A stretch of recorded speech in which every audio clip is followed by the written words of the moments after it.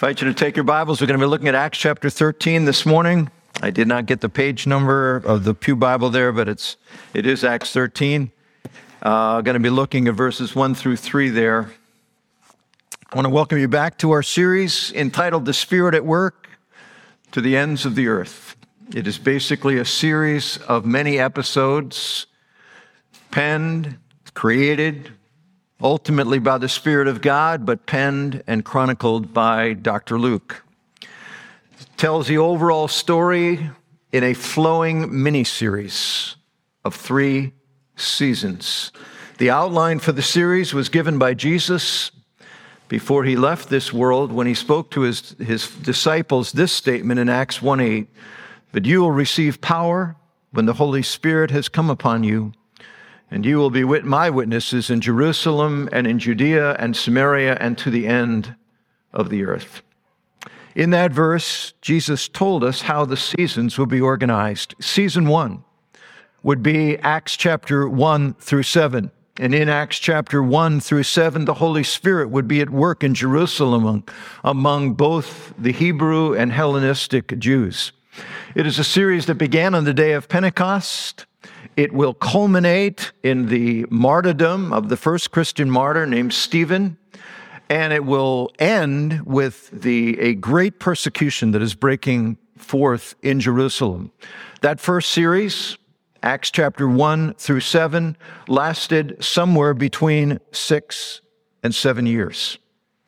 Season 2 began in Acts chapter 8 through 12. And this particular series, as we've mentioned, focused on 3 guys: Philip, Peter, and Paul, or Saul, as he's called at this time. Their story is like a typical mini-series. You know, you follow one for a little bit, and then all of a sudden, the next episode, or even part of that episode, is the other guy's story. And you have these parallel tracks going on of Philip and Peter and Paul. And their ministry primarily now is expanding into Judea and Samaria. Peter is the first to see a convert that is a Gentile. It's an astonishing moment. It's actually the house of a Roman Centurion named Cornelius. He goes there, and he and members of his household believe on Jesus. And even though they have a pagan, Gentile background, Peter is astonished to see that they received the Holy Spirit in the same way that the Jews did at Pentecost. And he realizes that people can now embrace Jesus as their Messiah, as their Savior and Lord, without having to become a Jew. It is a dramatically shocking and transforming moment in the understanding of the gospel and what Jesus came to do for the early church. Peter's ministry continued, and so did Paul's. And Paul's ministry, along with other leaders, extended up into the northern areas. As a matter of fact, what happens in Acts chapter 8 through 12 is you begin to see 2 centers for the early church being developed, certainly at Jerusalem, where it all began. But a second one is 300 miles north in a city called Antioch. It may not sound that far away. I mean, 300 miles is Pittsburgh, right? I mean, how long does it take you to get to Pittsburgh? 5 hours? But these guys walked. And so between Jerusalem and Antioch, a distance of 300 miles by foot, there were many other scores of other smaller churches in smaller towns and villages. But these 2 churches became the center of the early Christian faith and the early Christian movement. We find Acts chapter 8 through 12 ending after a period of now an additional 9 or 10 years, with the church we see the church at Jerusalem ending in Acts chapter 12 with another period of persecution, this time not by the religious leaders, this by the civil authorities. Herod himself takes James, the brother of John, one of the 3 main apostles of Jesus, and beheads him. He has Peter on the docket for the next morning to be beheaded as well, and God's angel miraculously rescued him, as we saw the last time we looked in Acts chapter 12. Meanwhile, in Antioch, the church has been flourishing. The church has sent a guy named Barnabas to go up there, and he has gone and grabbed Paul, and they have begun to disciple the church, and they are now the prominent leaders and teachers in the church. And we see the emphasis is beginning to move from the epicenter of Jerusalem, 300 miles north, as this church in Antioch, now 16 years after Jesus' death and resurrection, 16 years after the day of Pentecost, Antioch has now become the epicenter for the enterprise that is going to be season 3. The Spirit at work, literally to the ends of the earth. Up until now, there's been no designed strategy for how to do world evangelism. As a matter of fact, even the church at Jerusalem has just been doing reactionary work. If you remember, and again, I'm giving you some background here, don't panic. I know you're thinking, wow, there's a long introduction of when, well, I'm trying to bring you up to speed. So the church in Jerusalem has basically been doing reactionary work. When they hear of something, they respond to it. Like, for instance, in Acts chapter 8, they hear about some of the Samaritans, the northern area above Judea and Jerusalem. There are people believing. They send Peter and John to go and check it out. And they find out, wow, the Samaritans are turning to faith in Christ. In Acts chapter 10, Peter has this visit on the coastal town of Caesarea where he meets and sees this Roman Centurion believe. And the church then sends individuals to talk to Peter and try to get a feel. What's going on? What's God doing? In Acts chapter 11, when they heard that people were believing all the way up in Antioch, they send Barnabas. Say, well, find out what's going on. Check this out. Barnabas gets there, is overwhelmed with the beauty of what God is doing, grabs Saul, and they now continue their ministry here. But in each of those cases, the role of the church has basically been reactionary. They're responding. They don't have a strategy. They don't say, let's start our missionary enterprise. No, the reason the church spread beyond Jerusalem is because persecution drove everybody out.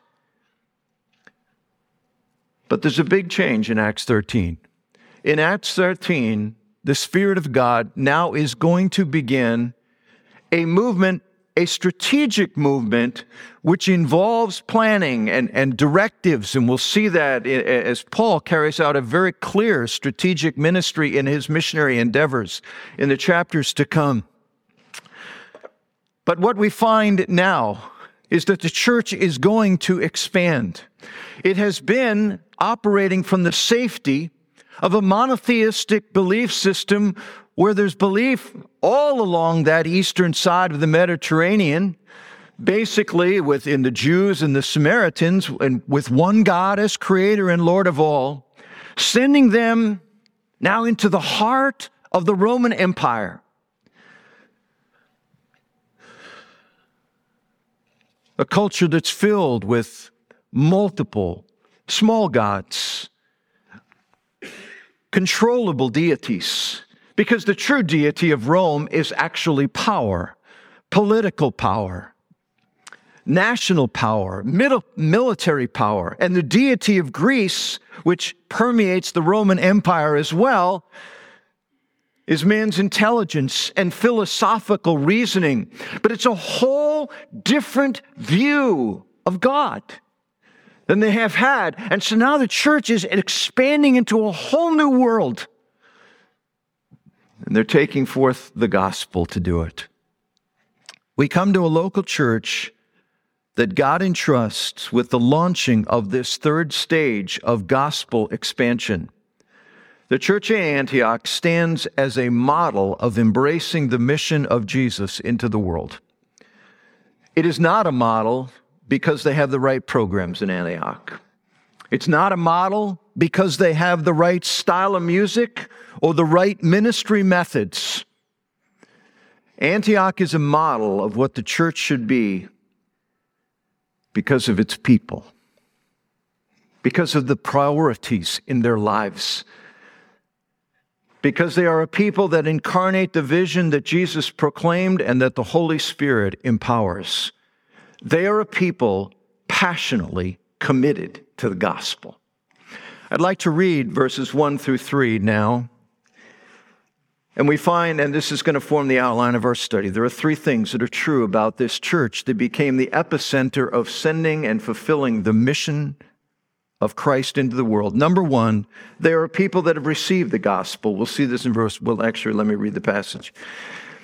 Acts chapter 13. Now, there were in the church at Antioch prophets and teachers: Barnabas, Simeon, who was called Niger, Lucius of Cyrene, Manaen, a lifelong friend of Herod the Tetrarch, and Saul. While they were worshiping the Lord and fasting, the Holy Spirit said, "Set apart for me Barnabas and Saul for the work to which I have called them." Then after fasting and praying, they laid their hands on them, and they sent them off. Let's pray.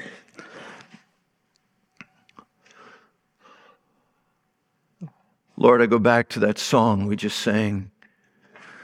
The love of God that pursues. The relentless, reckless love of God that is unrestrained. Lord, it is that love that compels us to take time this morning to come to this building, to watch online this service, because we have experienced a God who loves passionately, relentlessly. And Lord, it is you to whom we come.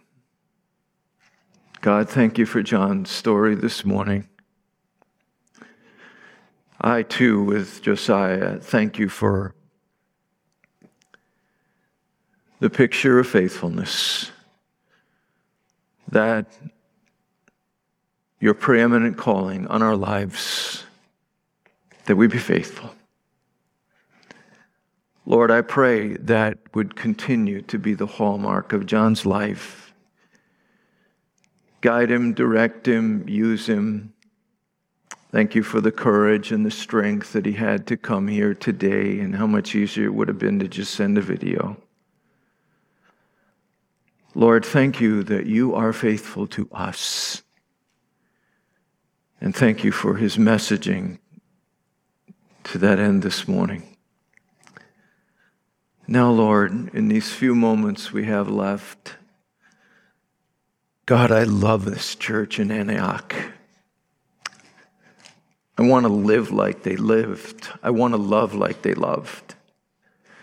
And I ask you, Lord, that you would speak into our hearts in these few moments together. Lord, show us the Christ that they loved so much, that we too might be people by God's grace on mission. In Jesus' name, amen. There are three things we find about these believers' devotion to the gospel. Number one, they receive the gospel, verse 1. Number two, they are realizing the gospel in their lives. And then in verse 3, they are releasing the gospel to others. They receive the gospel. I want to just take a minute to read some verses from Acts chapter 11 to just highlight that and how this church began. We read this in verse 19 to 26 of Acts chapter 11. Now those who were scattered because of the persecution that arose over Stephen, this is all the way back in chapter 7, as far as Phoenicia and Cyprus and Antioch, speaking the word to no one except Jews. But there were some of them, men of Cyprus and Cyrene, who on coming to Antioch spoke to the Hellenists also, preaching the Lord Jesus. And the hand of the Lord was with them, and a great number who believed turned to the Lord. The report of this came to the ears of the church in Jerusalem, and they sent Barnabas to Antioch. When he came and saw the grace of God, he was glad, and he exhorted them to all remain faithful to the Lord with steadfast purpose. For he was a good man, full of the Holy Spirit and of faith, and a great many people were added to the Lord. So Barnabas went to Tarsus to look for Saul, and when he had found him, he brought him to Antioch. For a whole year they met with the church and taught a great many people. And in Antioch, the disciples were first called Christians. He gives us the history of this church and how this gathering we're reading about in Acts 13, verse 1, came together. It says they turned to the Lord. That's the phrase that's used to describe them. It's a phrase that's continually used in the book of Acts. It talks in some passages, they turned from their sins to the Lord. In other passages, it says they turned from their useless beliefs and practices to the Lord. But the idea is, for these people in Antioch, the entire trajectory of their lives had been transformed by the gospel. They turned to the Lord. They turned away from other sins, other things, and they were transformed by the gospel. But that isn't all that happened to them regarding the gospel. It's a second thing. And I'm going to come back to this, talking about these guys in verse 1. But if you notice in verse 2, something else happened. In Acts chapter 13, it says this, verse 1, while they were worshiping the Lord and fasting, the Holy Spirit said, set apart from me Barnabas and Saul for the work to which I've called them. Then after fasting and praying, they laid their hands on them and sent them off. They were living out the gospel. They had imbibed it. They were not only recipients of the gospel, like they had embraced the gospel message, they were realizing its impact in their lives. To them, it was not just a ticket to heaven. It was an utterly transforming reality that happened in their view of life, in their values, their goals, their aspirations. I'm landing on this for a moment here, because this, to me, is the greatest cry that I think we need to have as we look at the church of the Western world. There are countless people that would believe, I have received the gospel, but they are not realizing the reality and the transforming power of the gospel. This is the crisis in the Western church today. America, certainly Europe. Both in Europe and the United States, in generations past, the gospel foundationally challenged people's lives. It transformed them. But now, in many ways, being familiar with the gospel, being familiar with the name of Christ and the realities of Christ has been inoculation.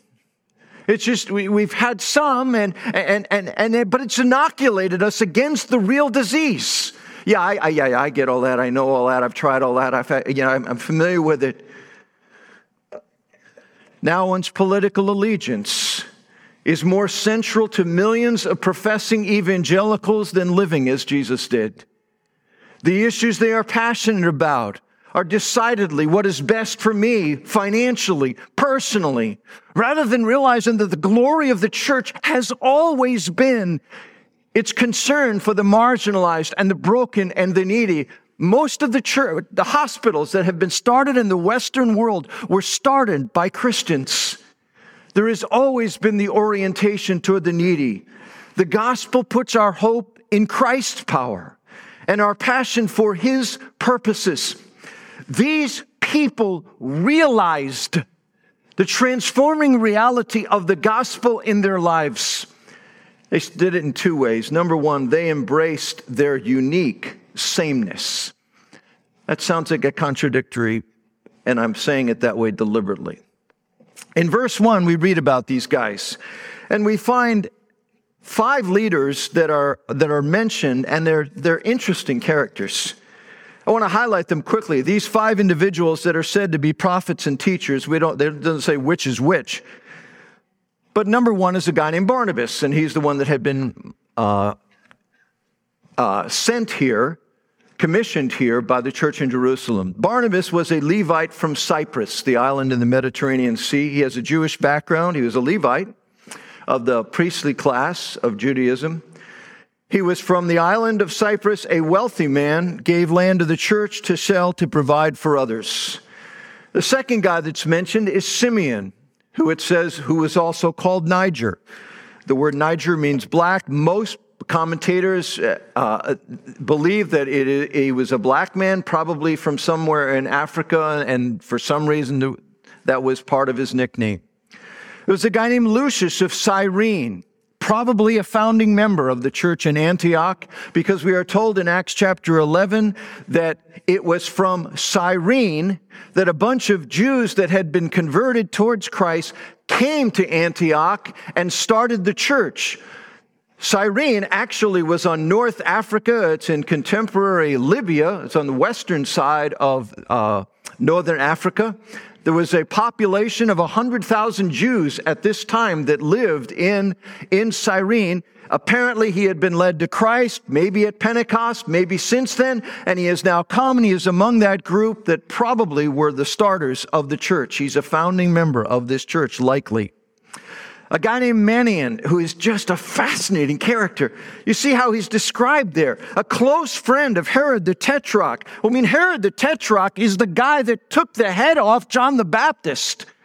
Herod the Tetrarch, or also called Herod Antipas, was the guy that interviewed Jesus and sent him back to Pilate. Manaen's his good buddy. The word actually means they were nursed together. We don't know if that actually means they were babies and their families were close, but he had a royal background, and he's of nobility. He's a prominent person in the culture. And he's also a member of the Antiochian church. The fifth guy is Saul, a Jewish scholar who had become the hitman for the religious establishment. And here they are in Antioch, a city who literally had this slogan. This actually was, I don't know if we'd call it a jingle. I'll call it a jingle today, but it was actually their slogan. Their slogan in Antioch in the first century was all the world in one city. It was a church, it was a city that was filled with cultural backgrounds of all different types. We see that even in the leadership of the Antiochian church. But we also see, as we look at this leadership in the Antioch church, some remarkable sameness. They had a same awareness. Now, hang with me here. The Apostle Paul writes a letter in Romans 15, and he's talking about the gospel going forth. And he says, this is what the gospel does. And he describes it in chapter 15, verse 8 and 9. I tell you that Christ became a servant to the circumcised to show God's truthfulness in order to confirm the promises given to the patriarchs. He says, Christ became a servant to fulfill for you Jews what he promised to the patriarchs, but also the other in order that the Gentiles might glorify God for his mercy. Basically, he says, Christ did this for both of you, all of you. Jews, Gentiles. What did he do? He brought mercy. And he says, you had that promised in your patriarchs, your fathers, but they've experienced it now as well. And Paul says, this is why there are guys like me out there. We're trying to say that everyone, Jew, Greek, Roman, Egyptian, atheist, agnostic, communist, American, Russian, Chinese, Maltese, Democrat, Republican, conservative, liberal, Black Panther, white supremacist, stand in need of the same measure of mercy and the same abundance of compassion from Almighty God. This vision is what led this church to be the launch pad of modern missions. They had a common awareness of themselves. Years ago, there had been a guy named Jonah who was a prophet of Israel, who was a terrible missionary. He was a great teacher, a prophet, but he didn't have a heart for missions. I believe he didn't have a heart for missions. And we read, it wasn't because he was scared of the Assyrians and Ninevites. As a matter of fact, in the last chapter of the book of Jonah, we find out that he didn't want to be a missionary to them because he despised them. He was bitter towards them. I believe the reason he didn't have pity on them was that he did not sufficiently realize that he was nothing but a sinner saved by grace.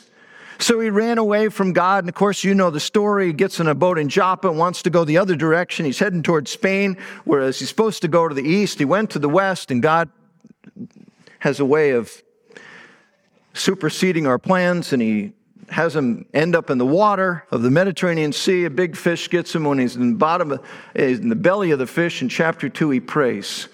And he culminates his prayer of crying out to God with this phrase: salvation is of the Lord.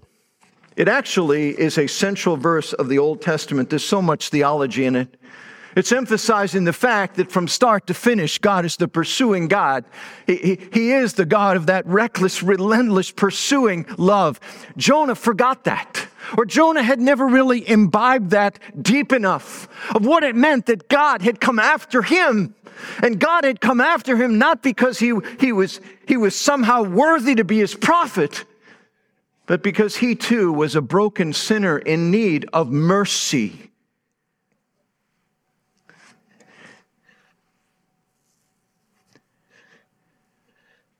We still have the vending machines today.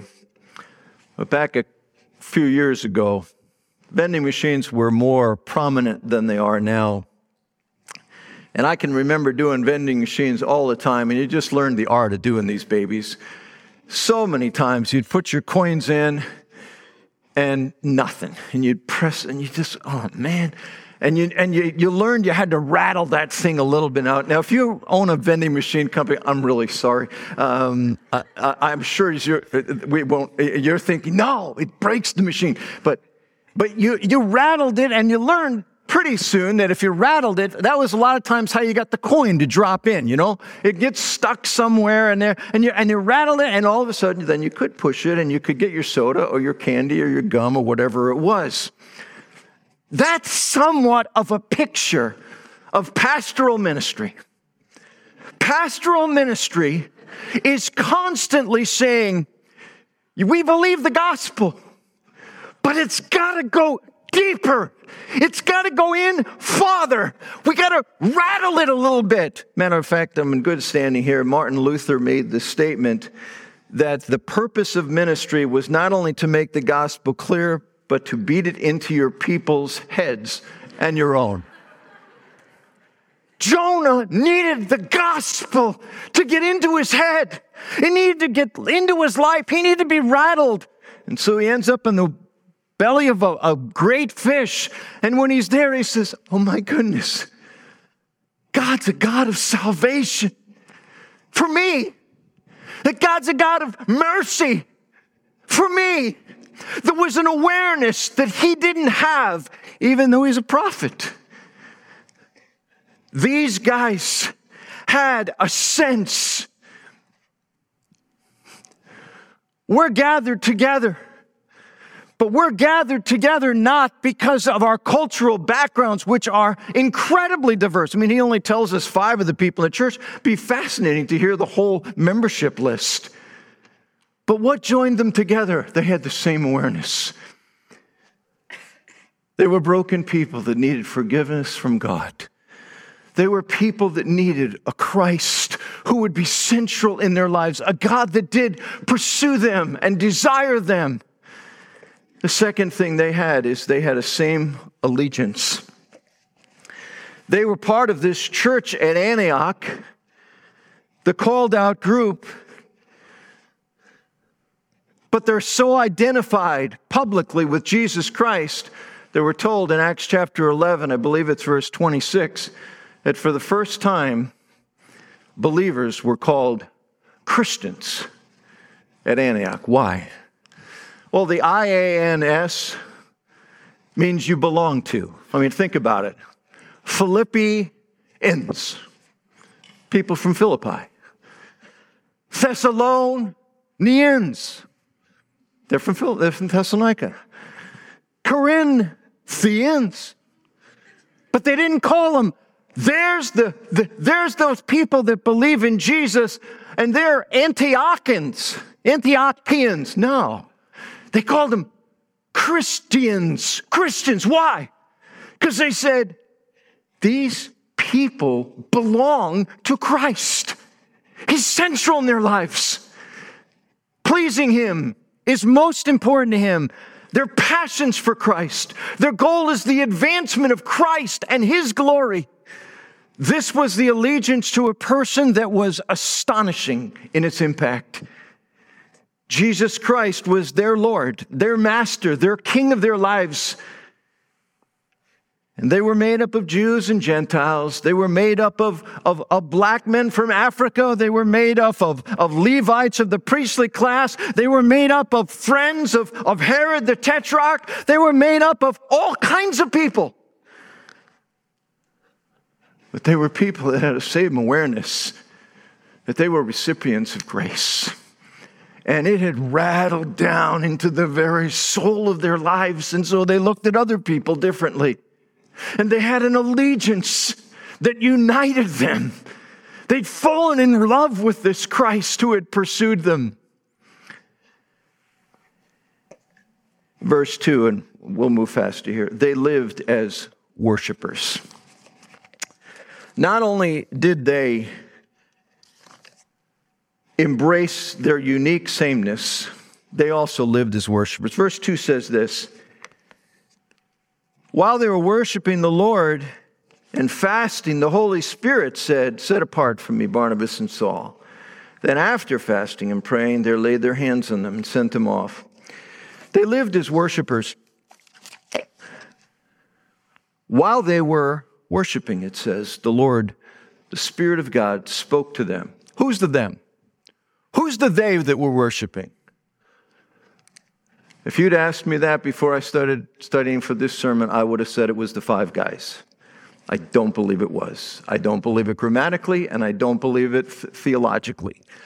I believe it is saying these were the five men that were prophets and teachers in the church, but it was the whole church that was praying. It was the whole church that was worshiping.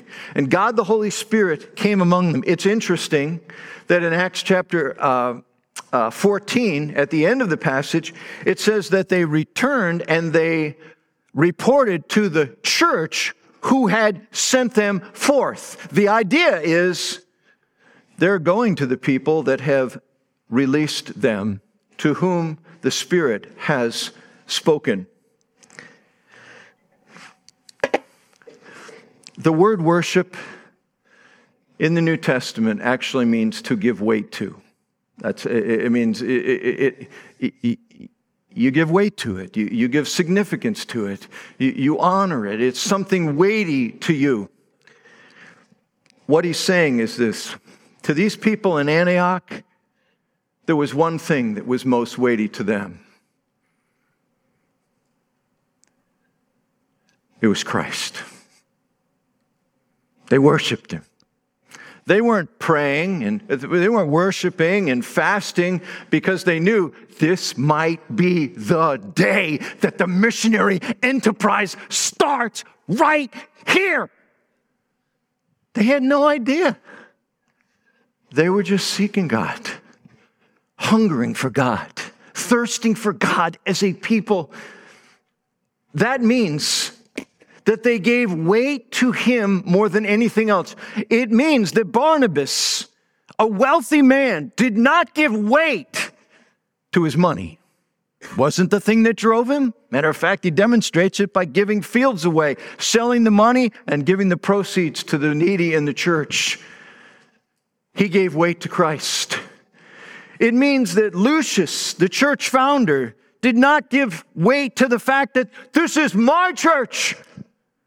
No, it's Christ's church.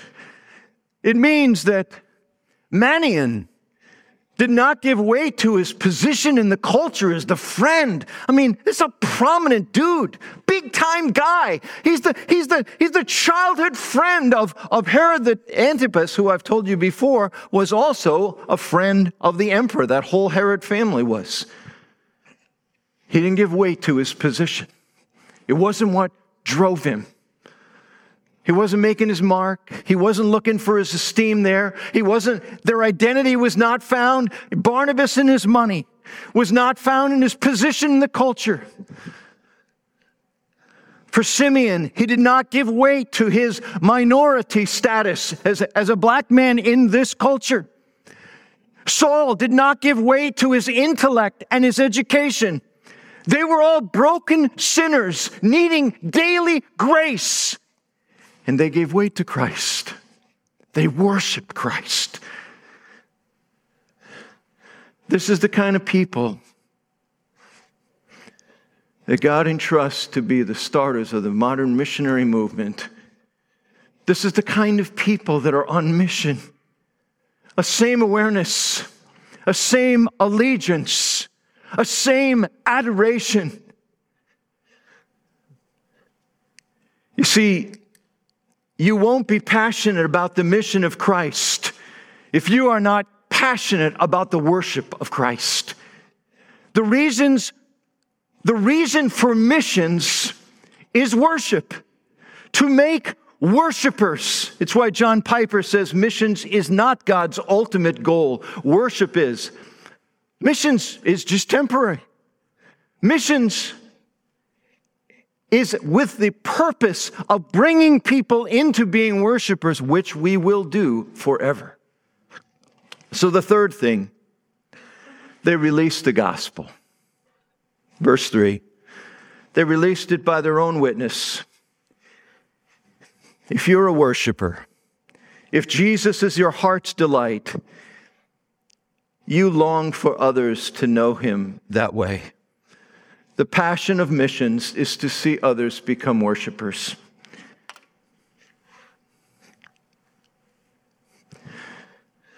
My most consistent prayer for people that I am most passionate come to Christ. I almost never pray, Lord, deliver them from hell, though I believe that is the fruit of rejecting Christ in this world. God, enable him to go to heaven. No.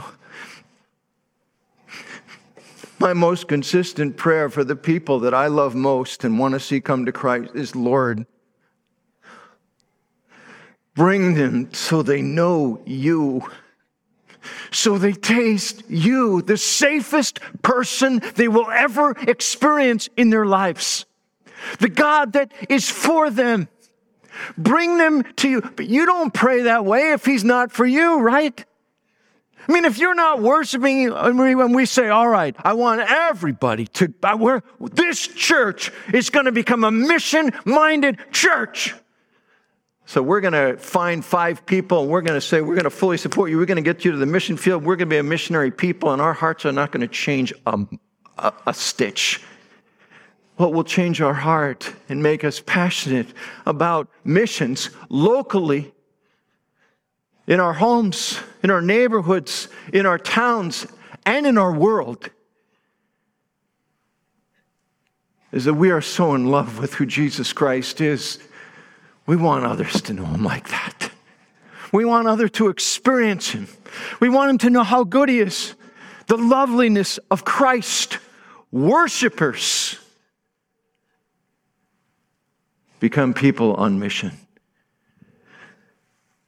It's why we read in the book of Acts that they constantly says they did this for the sake of the name, for the sake of the name, it means for the sake of the reputation of Christ. Often it says they were willing to suffer in the book of Acts. What does that mean? They were willing to go out there and be persecuted and rejected because Christ was so lovely that they wanted people to know him. They wanted people to experience the gospel that he came to provide. But it came out of being worshipers. They released it by their own witness. They released it through the ones they sent. In verse 3, it says they sent, but actually it is the word released. They didn't technically send these guys. In verse 4, it's the Spirit that sends Paul and Barnabas. They released them. Now, they could not have, they couldn't have really stopped Paul and Barnabas from leaving, but they could have said, no. These are our 2 big cogs. They're the big dogs here. We can't afford, they've only been here a little over a year. We need them. I say, no.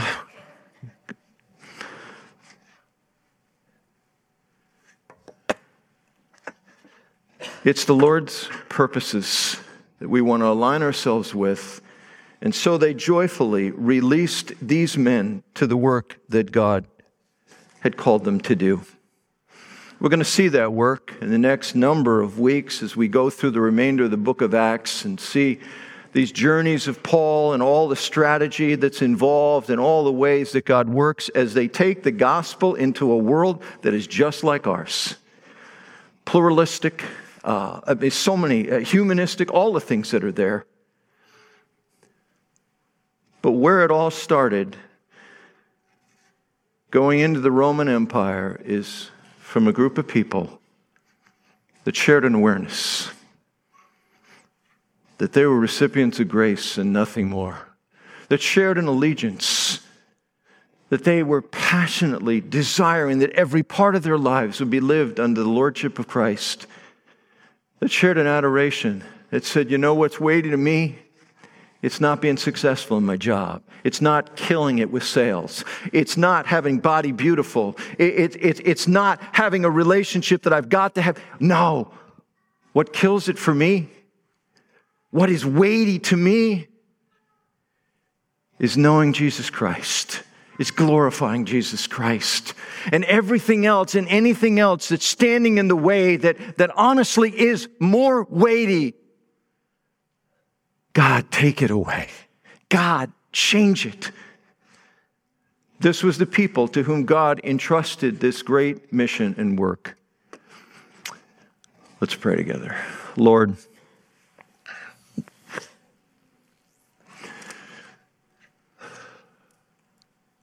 we love the gospel. We love not only that it's delivered us from separation and judgment, but that it's brought us into a relationship with a Christ who we are coming more and more and more to love. Lord, make us people that would look at our lives and would say, if they'd never even heard the word, those are people that must belong to Christ. It's just what drives them. It's who they belong to. In Jesus' name, I pray. Amen. Now go in peace to love and serve and enjoy the Lord.